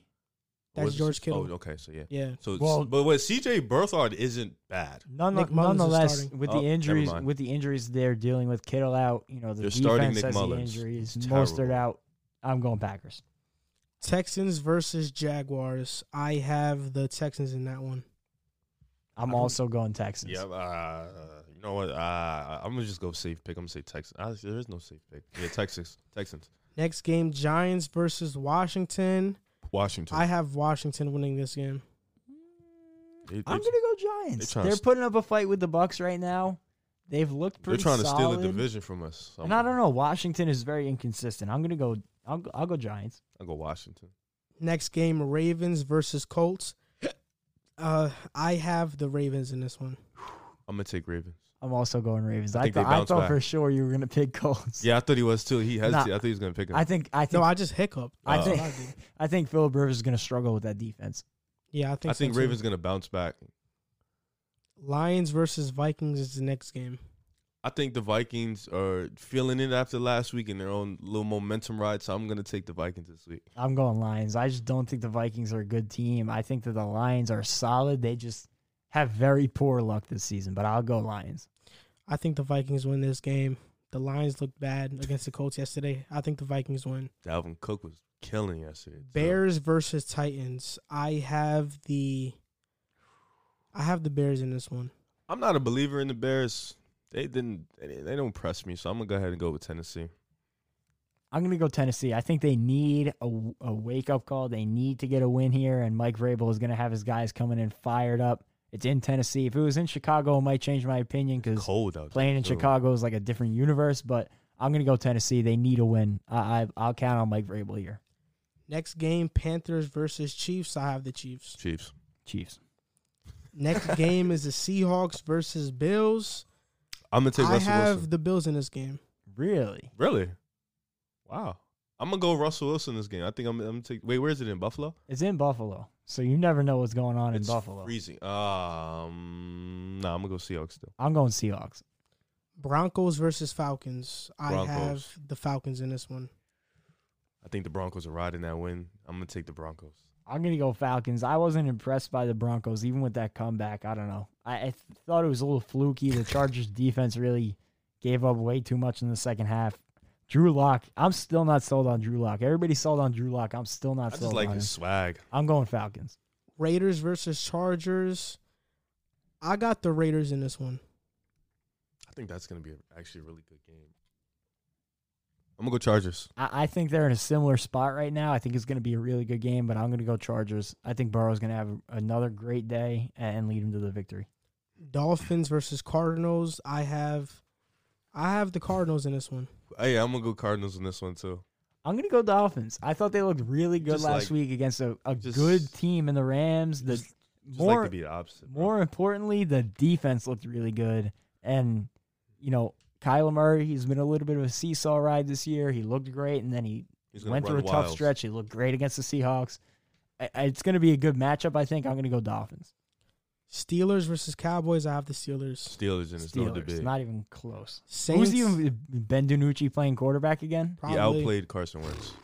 Saints versus Bucks. I have the Bucks. If Michael Thomas plays, I'm riding with the Saints. If he doesn't play, I'm gonna ride with the Bucks. I'm still not sold on this Bucks he's talking about. So I'm gonna go Bucks. I don't like how they're looking against the Giants right now. At least just watching the this- scoreboard because this we're not great watching offense, right now. right? but Ugh, I'm ridiculous. still gonna go Bucks though. Jets versus Patriots. I have the Patriots. Stop asking us about Jets game. I have the Patriots. It shouldn't even be a question. All right, so this does it for this episode of the Pick Aside That's a Monday night game? podcast. Yeah, it's an embarrassment. Yeah. So this does it for this episode of the Pick Aside Putting podcast. $100 on the pack. We want to thank you for watching. Also, subscribe on our YouTube channel at Pick Aside. Follow us on Instagram at Pick Aside Podcast and on TikTok at Pick Aside Podcast as well. Thank you guys for watching or listening, and see you next time. Hey guys, this is Al Galdi from the Al Galdi Podcast. In case you didn't know, the show that you're listening to right now, as well as my show, is part of the Blue Wire Podcast Network. Blue Wire was founded in 2018 on the concept that independent podcasts would be more successful if they worked together. Today, Blue Wire has grown to feature 300 shows led by former athletes, media professionals, and passionate fans. Over the past few years, Blue Wire has privately raised over $10 million to expand its team podcast network and business operations. Now, Blue Wire is raising another round on WeFunder. WeFunder is a crowdfunding service that connects startups with investors. It's a cool platform that gives everyone the opportunity to be a part of a growing startup. You can invest for as little as $100. In other words, you don't have to be a millionaire to invest in cool companies on WeFunder. Blue Wire is raising money to expand its sales team and improve operations, which in turn will help this show continue to grow. If you would like to be a part of the Blue Wire investment round or want to find out more information, go to wefunder.com/Blue Wire. That's wefunder.com/Blue Wire.